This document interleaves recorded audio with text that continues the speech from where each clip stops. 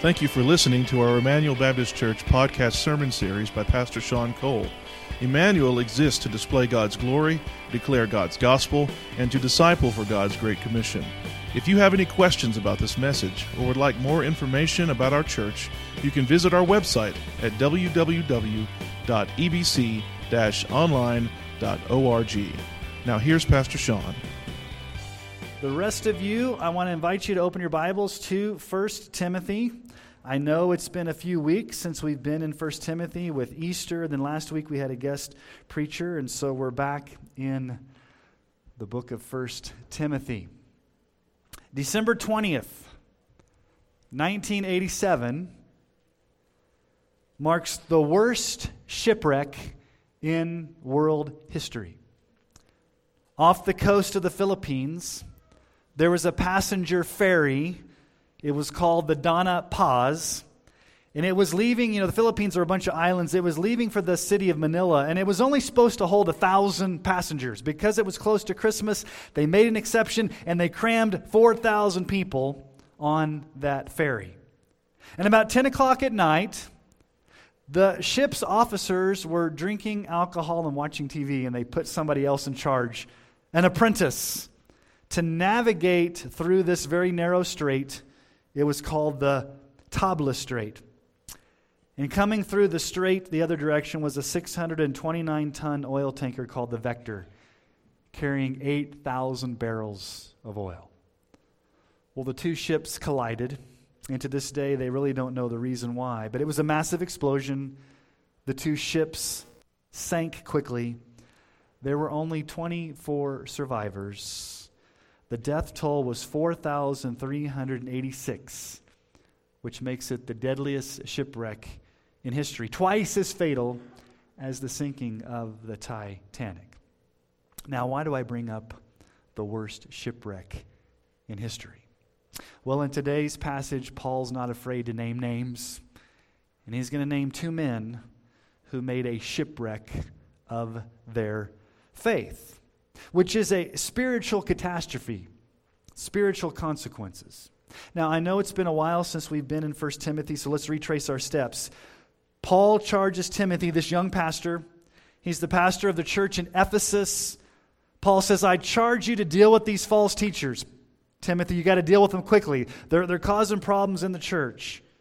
And then Paul takes a detour and he gets wrapped up in the gospel. And Paul says, listen, I was a blasphemer. I was an insolent opponent, but God showed me mercy. And if we looked a few weeks ago, when you've been humbled by God's mercy, you can't help but erupt into worship and in praise. And so Paul goes on this digression of worshiping God for his mercy and his grace. And then today he gets back in our text to this issue of these men that were causing problems in the church. And we finally find the identity of these men. We know what their names are. So let's pick up, if you have your Bible, in 1 Timothy chapter 1. We're going to look at verses 18 through 20 this morning. Paul writes, This charge I entrust to you, Timothy, my child, in accordance with the prophecies previously made about you, that by them you may wage the good warfare, holding faith and a good conscience. By rejecting this, some have made shipwreck of their faith, among whom are Hymenaeus and Alexander, whom I have handed over to Satan, that they may learn not to blaspheme. All right, you guys ready to go home now? All understood? Know what's going on here? Here's the main point of this passage. Here's what Paul's getting at. You need God's grace to engage in constant spiritual warfare.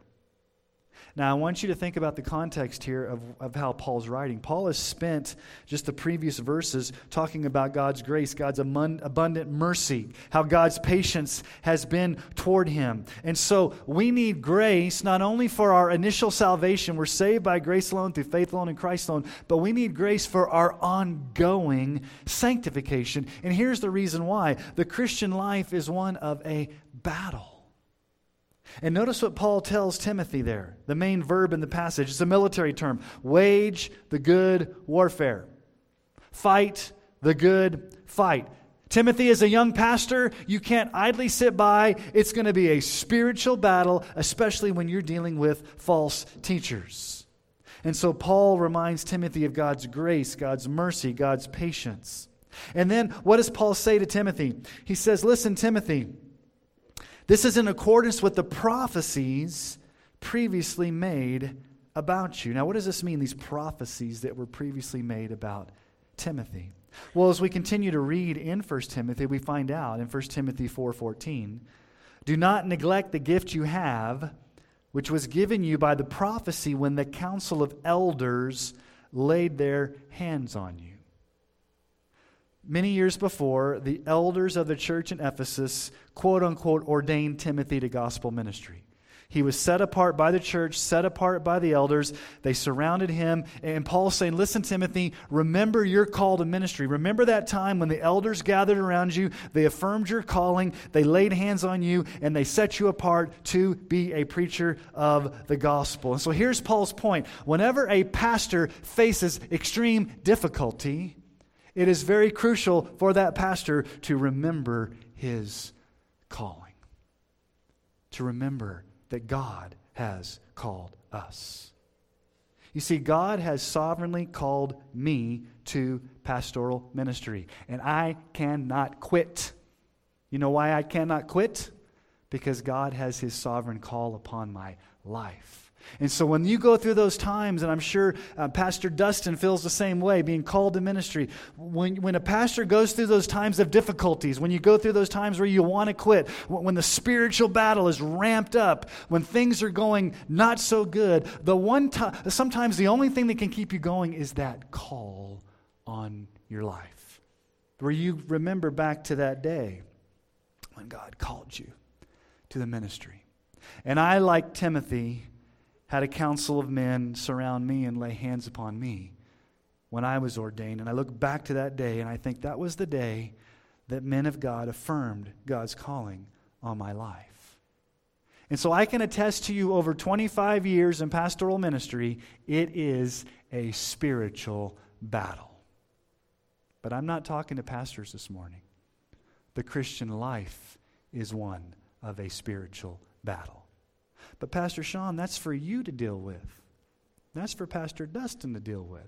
That's for the elders to deal with. I don't want to deal with spiritual warfare. I don't want to fight the good fight of faith. That's for you guys that are in professional ministry. And as my dad always said, there's a good Greek word for that. And you know what that Greek word is. It's called baloney. Okay? Perhaps you didn't want to hear that you are engaged in a spiritual battle to fight the good fight of faith. Now, yes, this is addressed to Timothy, the pastor, but it's addressed to all of us as believers. We're called to fight the good fight of faith. So what I want to do this morning is ask some questions of this passage of Scripture. Let's ask some key questions. So here's the first question I want us to ask. First is why? Why must we fight the good fight of faith? Well, other places, Paul says in 1 Timothy 6:12, fight the good fight of faith. So he repeats it again in 1 Timothy. Take hold of the eternal life to which you were called and about which you made the good confession in the presence of many witnesses. Fight the good fight of faith. And then Paul, at the very end of his life, in 2 Timothy chapter 4, verse 7, says, I have fought the good fight. I have finished the race. I have kept the faith. So we're called to fight, but the question is why? Let me give you the bottom line answer. We daily do battle with three real enemies. I call it the unholy trinity.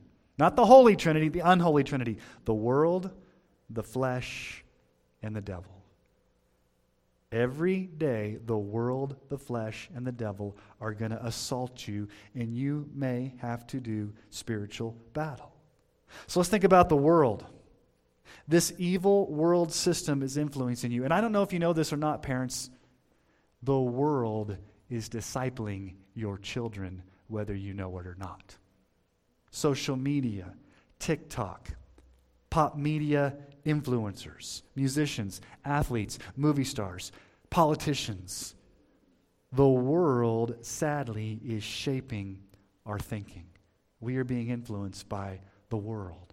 And 1 John 2:15 through 17 says, do not love the world, or the things in the world. If anyone loves the world, the love of the Father is not in him. For all that's in the world, the desires of the flesh and the desires of the eyes and the pride of life is not from the Father, but it's from the world. And the world is passing away along with its desires, but whoever does the will of God abides forever. We do battle with the world system. But not only the world, but the flesh. That sin that still lives inside of us, even though we've been saved by grace, we still have to battle what's called the flesh or indwelling sin. Galatians 5, 16 through 17. But I say, walk by the Spirit, and you will not gratify the desires of the flesh. For the desires of the flesh are against the Spirit, and the desires of the Spirit are against the flesh, and they're opposed to each other to keep you from doing the things you want to do. There's this internal battle between the Holy Spirit in you and your remaining flesh that wants to do battle. It's going to be constant. So you battle the world, you battle your own flesh, and then we battle Satan, the devil. Ephesians 6, 10 through 12. Finally, be strong in the Lord and in the strength of His might. Put on the whole armor of God that you may be able to stand against the schemes of the devil.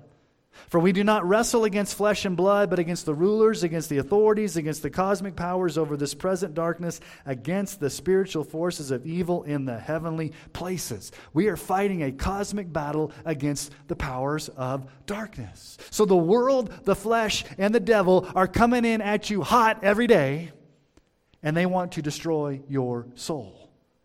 So the Christian life is one of constant warfare.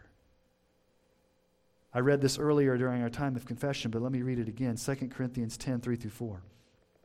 For though we walk in the flesh, that is, we walk according to just this human nature, we're not waging war according to the flesh. For the weapons of our warfare are not of the flesh, but have divine power to destroy strongholds. Timothy, and by extension all of us, fight the good fight of faith. Why? The world, the flesh, and the devil are going to attack you every day. It's going to be a battle. All right, now let's ask the second question this morning. The first question was why. The second question is how. So how do you fight the good fight? Well, when you get into the Greek text here and you study the grammar of how the original language is worded, and you can kind of see this in your English translations, Paul gives two means or methods in how you do this. So if you look there at verse 19, holding, and he lists two things there: faith and a good conscience. This reminds us back up in verse 5. So just go back up to verse 5 for a moment. The aim of our charge is love that issues from a pure heart and a good conscience and a sincere faith. Almost the same wording there. Holding faith and a good conscience. Now that word holding is in the present tense. It's important in the Greek language. If something's in the present tense, that means it's ongoing action. So Paul says these are things to be ongoingly doing in your life. And so what are these two things? Faith and a good conscience. So here's the first. You must have consistent or constant trust in Christ. Constant trust in Christ. In other words, are you looking outside of yourself to Jesus for strength? Are your eyes permanently fixed on Him? Are you growing in your faith? Are you constantly leaning on Jesus? Augustine, the early church father, often talked about the propensity of humans to curve in upon ourselves. The human heart wants to look at ourselves. We want to look, how can I deal with issues? How can I solve my problems? How can I be the source of my strength? When we're engaged in the battle, it's always, let me turn in on myself. And Paul says, no, don't look inward at yourself. Look outward in constant trust to Jesus. In other words, keep your eyes fixed on Jesus. Hold on to Jesus. Look to Jesus. That's what it means to stand in the full armor of God, by the way. Is just put on Jesus and walk in Jesus and stand in the power of Jesus. So that's the first thing we're to do, is to stand in the power of the gospel. Keep your eyes on Jesus. So a constant trust in Jesus. But the second thing he says here is a good conscience. Now, what does that mean? Second, it means this: you must have a consistent lifestyle of integrity. Are you walking in holiness. See, here's what a good conscience means. A good conscience means this. When you evaluate your life, you sit back and you look at your life, you can say, not that you're perfect or that you never sin, but consistently you're walking in integrity. You're consistently walking in holiness. You cannot separate what a person believes and how a person behaves. There's no such thing as a Christian who believes the gospel and lives a different way. You can't separate those two. What you believe and how you behave are intrinsically tied together, and that's how you fight the spiritual battle. So it's one of faith, trust, but it's also one of holiness of life, integrity of life, a good conscience. Now, let's ask the third question. It's a two-part question. Who are these false teachers and what have they done?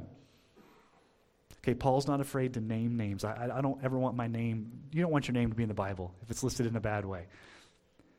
Especially when you've made shipwreck of your faith. Look at verse 19. By rejecting this, some have made shipwreck of their faith, among whom are Hymenaeus and Alexander. Hymenaeus and Alexander. Now, who are these dudes? Most scholars believe they were probably former elders in the church or former leaders. We know a little bit about Hymenaeus. He's listed twice. He's in 1 Timothy and 2 Timothy. So listen to how he's described in 2 Timothy 2, 17 through 18. Their talk will spread like gangrene. Among them are Hymenaeus, there he's listed again, and Philetus, who have swerved from the truth, saying that the resurrection has already happened. They're upsetting the faith of some. Spreading like gangrene. Swerving from the truth. Upsetting households. That's Hymenaeus. Okay, Alexander's listed a second time again in 2 Timothy 4, 14 through 15. Alexander the coppersmith did me great harm. The Lord will repay him according to his deeds. Beware of him yourself, for he strongly opposed our message. Two men who were opponents, who were false teachers, whose division was spreading like gangrene. And notice what Paul says, they've rejected. To reject means to cast aside violently, like I'm totally getting rid of this. Now, what have they rejected? Look at carefully what your Bible says. By rejecting this. Does your Bible say this? What's the this? Well, what did Paul just say? What are those two things of how we fight the good battle? They've rejected a trust in Christ, and they've rejected a good conscience. They've got a bad conscience. They're not walking in integrity. They were trusting in themselves as opposed to the gospel of Jesus Christ, and they were not walking in holiness. Their conscience had become seared as with a hot iron. Paul would say this later on in 1 Timothy 4, 1 through 2. Now the Spirit expressly says that in later times some will depart from the faith by devoting themselves to deceitful spirits and teachings of demons. Wow, don't we see that today? Through the insincerity of liars whose consciences are seared. Their consciences have gotten so bad that it's like a hot iron. It's seared, it's numb. They're dead to the things of the Lord. Now, what have they done? They have made shipwreck of their faith. Now, this is the only time that word shipwreck is used besides a literal shipwreck. It literally means to break a ship into multiple pieces. Now think about a shipwreck. There's many ways that a ship can wreck. Like I said earlier, two vessels can collide. Or you can sink. Or you can hit like a rock or a coral reef.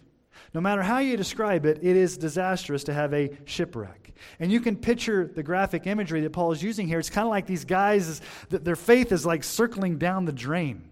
They're being swallowed up in their pride and in their false teaching. And their faith is shattered into 1,000 pieces. Now, what in the world does it mean to hand these men over to Satan? I'm going to get to that in just a moment. But what were they guilty of? What were they doing?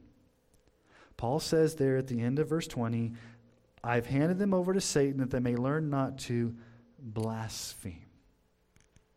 Well, what does it mean to blaspheme?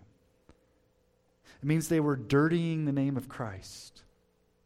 They were twisting the gospel. They were destroying the church's testimony.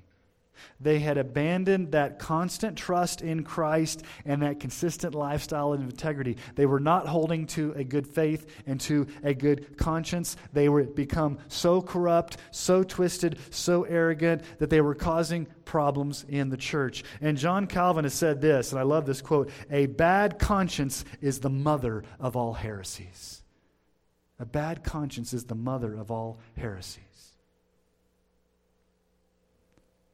You can potentially have your faith shipwrecked by a bad conscience. Now, why do people reject the faith? Why do people make a shipwreck of their faith? Now, I do not believe the Bible teaches that a person that's truly saved can lose his or her salvation, or that you can use your free will to walk away. If God sovereignly got you in, He's going to sovereignly keep you to the end. So we don't believe that. But why do people make shipwreck of their faith? Those that were never saved in the first place. Now, there's a lot of reasons, but let me just give you one this morning. And I think this is something that our nation and our churches and you and I desperately need to hear. Here's the ultimate reason why a lot of people make shipwreck of their faith. Ultimately, people do not fear God. They don't fear God. Job 28:28. And he said to man, "Behold, the fear of the Lord, that is wisdom. And to turn away from evil is understanding." Proverbs 1:7, "The fear of the Lord is the beginning of knowledge. Fools despise wisdom and instruction." You see, here's what happens. You don't just make shipwreck of your faith one day. You wake up and I'm shipwrecked.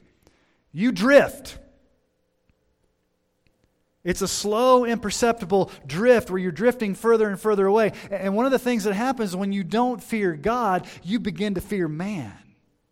And what does it mean to fear man? When you fear man, that means that you begin to compromise on the gospel. You're ashamed of the gospel. I'm not going to stand on the gospel because it's too offensive to our modern day sensibilities.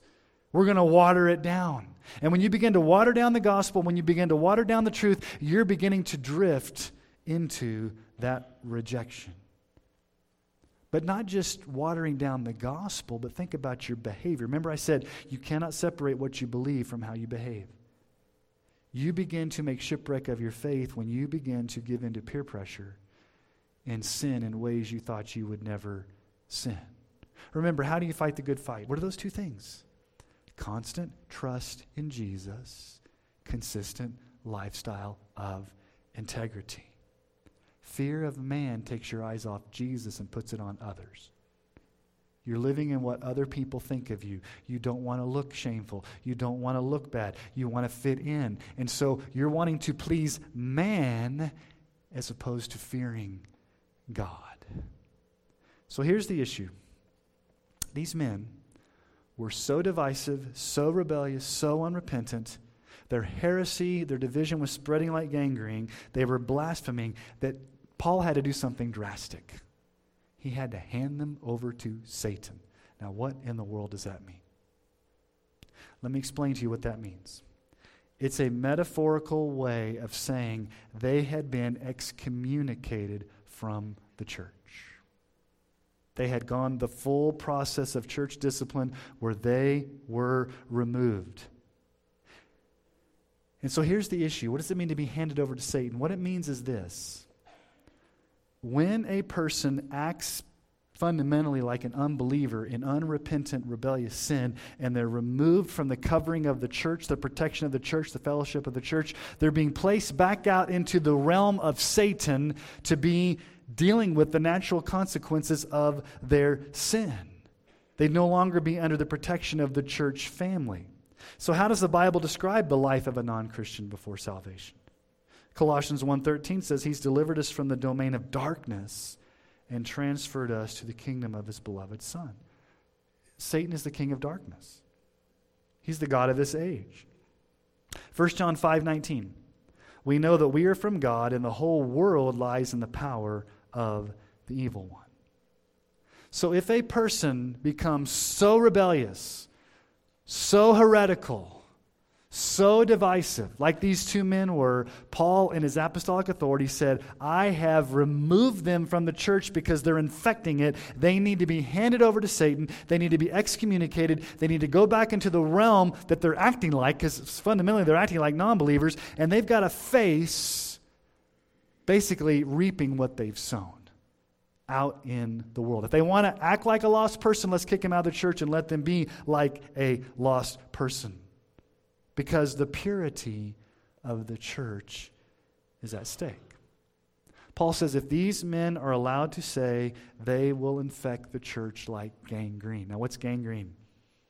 I'm not a doctor, but I know it's not a good thing. Isn't it where it like eats up your limbs and things like that? It spreads quickly, like cancer. Gangrene.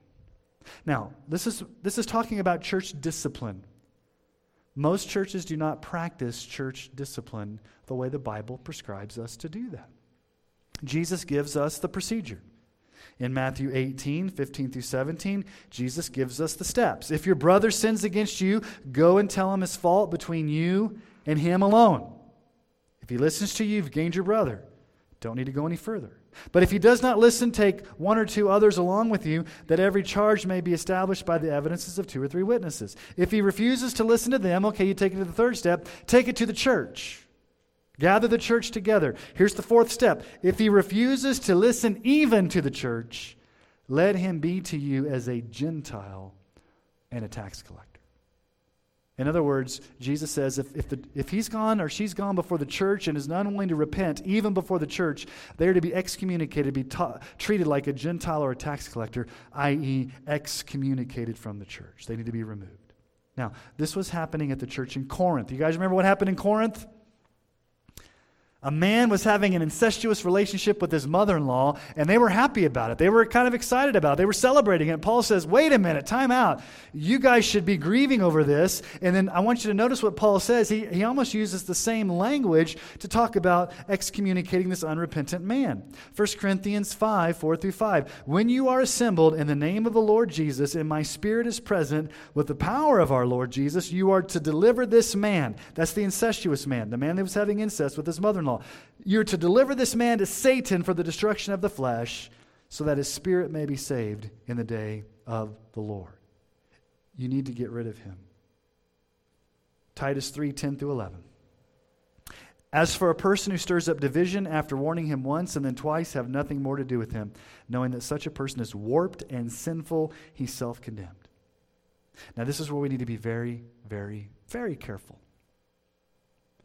Any time a church takes that drastic step to excommunicate a person, it is never vengeful, it is never mean-spirited, it is never to be done in a malicious manner, because ultimately the purpose of doing it is redemptive. You want that person to repent. You want that person to learn the error of their ways and to come back. And that's what Paul says there in the Greek text. In verse 20, when he says, among whom are Hymenaeus and Alexander, whom I've handed over to Satan, that they may learn not to blaspheme. That word learn there is a redemptive type of learning. Not a punitive or vengeful, but that they would repent. And even Paul says this in 2 Timothy 2. The Lord's servant must not be quarrelsome, but kind to everyone, able to teach, patiently enduring evil, correcting his opponents with gentleness. God may perhaps grant them repentance that leads to a knowledge of the truth, that they may come to their senses and escape from the snare of the devil after being captured by him to do his will. If someone has drastically been excommunicated from the church, our hope should always be that they would repent and come back to the fold. You see, here's what it means to hand someone over to Satan. Let me just put it real practical. Your hope as a church family is, because this person is infecting us and we can't let it go on, if we remove this person and they go back out into the world, they will be so miserable. They will be so They'll be so miserable reaping what they've sown that they will grieve to the point that they're moved to repentance, that they want to come back and be part of the fellowship because they realized the sin that they had committed, and they're so miserable out there in the world. Now here's the bottom line with a person who's been unrepentant, stubborn, that's caused significant problems in the church and has been kicked out, if you will. If they are genuinely saved, God will discipline them and bring them back. Like the prodigal son. The prodigal son was sitting in the pig slop and said, "What am I doing here?" He came to his senses and he went back to his father. If the person is truly saved and they've been excommunicated to that drastic of a point, if they're truly saved, they will come to their senses, they will repent, they'll be miserable, and they'll come back, and the church should welcome them back if they're truly repentant. Or, here's the sad part. They may never come back because they've proved out over the long term that they never were saved in the first place. They were a false convert. They were a pretender. And they proved that they never were saved. So really the purity of the gospel's on the line when you excommunicate someone, because they're infecting the purity of the church, but they're also damaging their own soul. And so the only way to get rid of it is to remove them. Now here's the theological question that is left unanswered that a lot of scholars don't know. I have a personal opinion. Again, it's opinion. Here's the question. Did these men reject the faith in the sense that it was permanent? They made shipwreck of their faith and it was a permanent. There was no hope for them to come back. I think because of the Greek verb used there, I think it's permanent. I think they remained in defiance. We really don't know, but I want you to remember something. Who was a blasphemer? Look in this passage of Scripture that we just looked at. Go back up. What does Paul say in verse 13? Though formerly I was a blasphemer, persecutor and insolent opponent, but I received mercy because I had acted in ignorance and unbelief, and the grace of our Lord overflowed to me in faith and love that are in Christ Jesus. The trustworthy saying is deserving of full acceptance that Christ Jesus came into the world to save the sinners, of whom I'm the foremost. Paul was the worst of sinners and God saved him. So we should always hold out hope for the most flagrant, rebellious, pernicious sinner to be shaken to their core, come to their senses, come under conviction of the Holy Spirit, and come back to Christ. God's grace is so powerful, it can reach someone who has been excommunicated and draw them back through His sovereign grace. See, the bottom line is we all need grace. We need grace to be saved. We need grace to repent. We need grace for spiritual warfare if we're going to fight this fight. The Christian life is a life of warfare. We are called to fight the good fight, to battle spiritually against the world, the flesh, and the devil. 1 Timothy 4:16 is addressed to a pastor, but I think the principle is the same for us. So 1 Timothy 4:16 says this: keep a close watch on yourself and on the teaching. For by doing so, you will save both yourself and your hearers. Now, Paul's saying to Timothy explicitly, as a pastor, keep a watch on your life. You've got to be a godly man of character, Timothy, as pastor, and then keep an eye on your teaching. Don't be a false teacher. Preach the word faithfully. But I think the principle is the same for us. Let me just ask you the question. Do you keep a close watch on your life? Are you walking in integrity? And do you keep a close life on the teaching, or do you keep a close life on your belief? Close watch on your belief, on the doctrine, on your faith in Christ. Do you have a good faith and a good conscience? You see, we need grace to fight the fight. And God will give us that grace. And God will help us fight the fight. We can trust in His provision, because I don't want to ever forget this. Who was the greatest fighter of the good fight that ever lived? Jesus. Jesus fought the good fight with perfection. He battled the devil for 40 days in the wilderness and was the only one that could do that and come out victorious. Jesus battled the powers of evil on the cross and crushed the head of Satan. He's the only one that could do that. And Jesus conquered the grave and rose again. He's the only one that can do that. So anybody here that thinks they can win the spiritual warfare, you cannot. Jesus is the only one that did it perfectly. He is the one that fought the good fight with perfection. But here's the good news. He's on your side. He's your Savior. You can trust in Him. Because when you trust in Jesus, His power becomes your power. His victory becomes your victory. His righteousness becomes your righteousness. His holiness becomes your holiness. And God gives you everything you need to fight the battle because Jesus is the one who fought it first and He's still fighting it for you. He gives you everything you need. Christian, don't ever say, I don't have what I need. He's given you everything you need. 2 Peter 1:3. His divine power has granted to us all things that pertain to life and godliness through the knowledge of Him who called us to His own glory and excellence. He's given us all things. You and I need grace to engage in constant spiritual warfare. And I want you to leave here with confidence because you're going to face a battle, some of you, the moment you get into your car. If you can't say amen, as Vodi Bakum would say, you better say ouch. Some of you know what it's like. We get in the car and immediately the spiritual warfare starts. Maybe it started before you even got here this morning in the car. See, here's what's going to happen. You and I are going to leave this place. And there's safety in numbers, there's safety in a worship service, and it's a great time of singing and being together. But the moment you walk out that doors, what are the three enemies going to do? The world, the flesh, and the devil are going to come attack you. That's just the reality of the Christian life. You're going to get assaulted. So as we leave this place, let us stand in the power of Jesus to fight the good fight.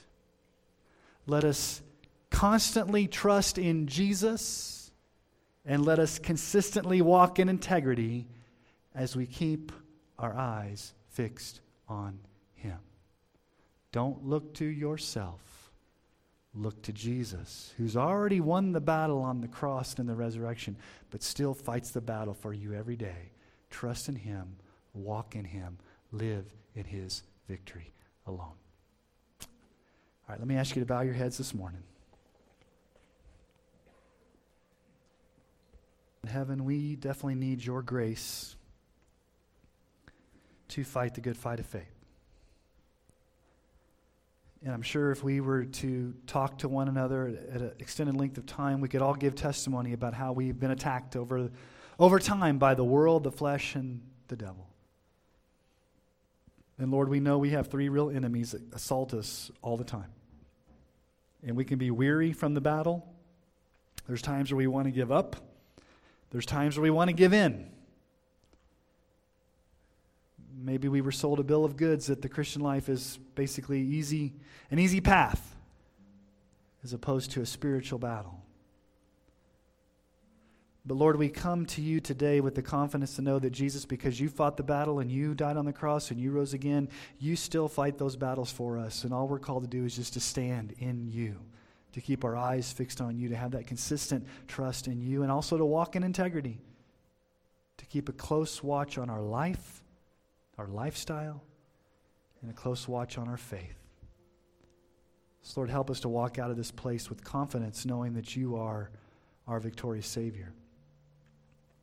Lord, help us as a church, if the time ever comes where we would have to deal with a divisive person. And Lord, we pray that there never comes a day where we have to take such drastic measures. So Lord, please protect the purity and unity of this church. Father, I'm thankful that over the years we've had great unity. We've had great purity of faith. And Lord, you've protected us. And for that we are thankful. But we can never let our guard down, Lord, because we know that there are always wolves in sheep's clothing. And there are people that want to attack the church.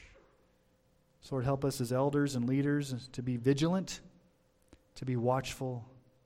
Lord, I pray for the congregation to be vigilant and watchful. Lord, we all need to have our eyes open to make sure the truth of your word is always championed at this church.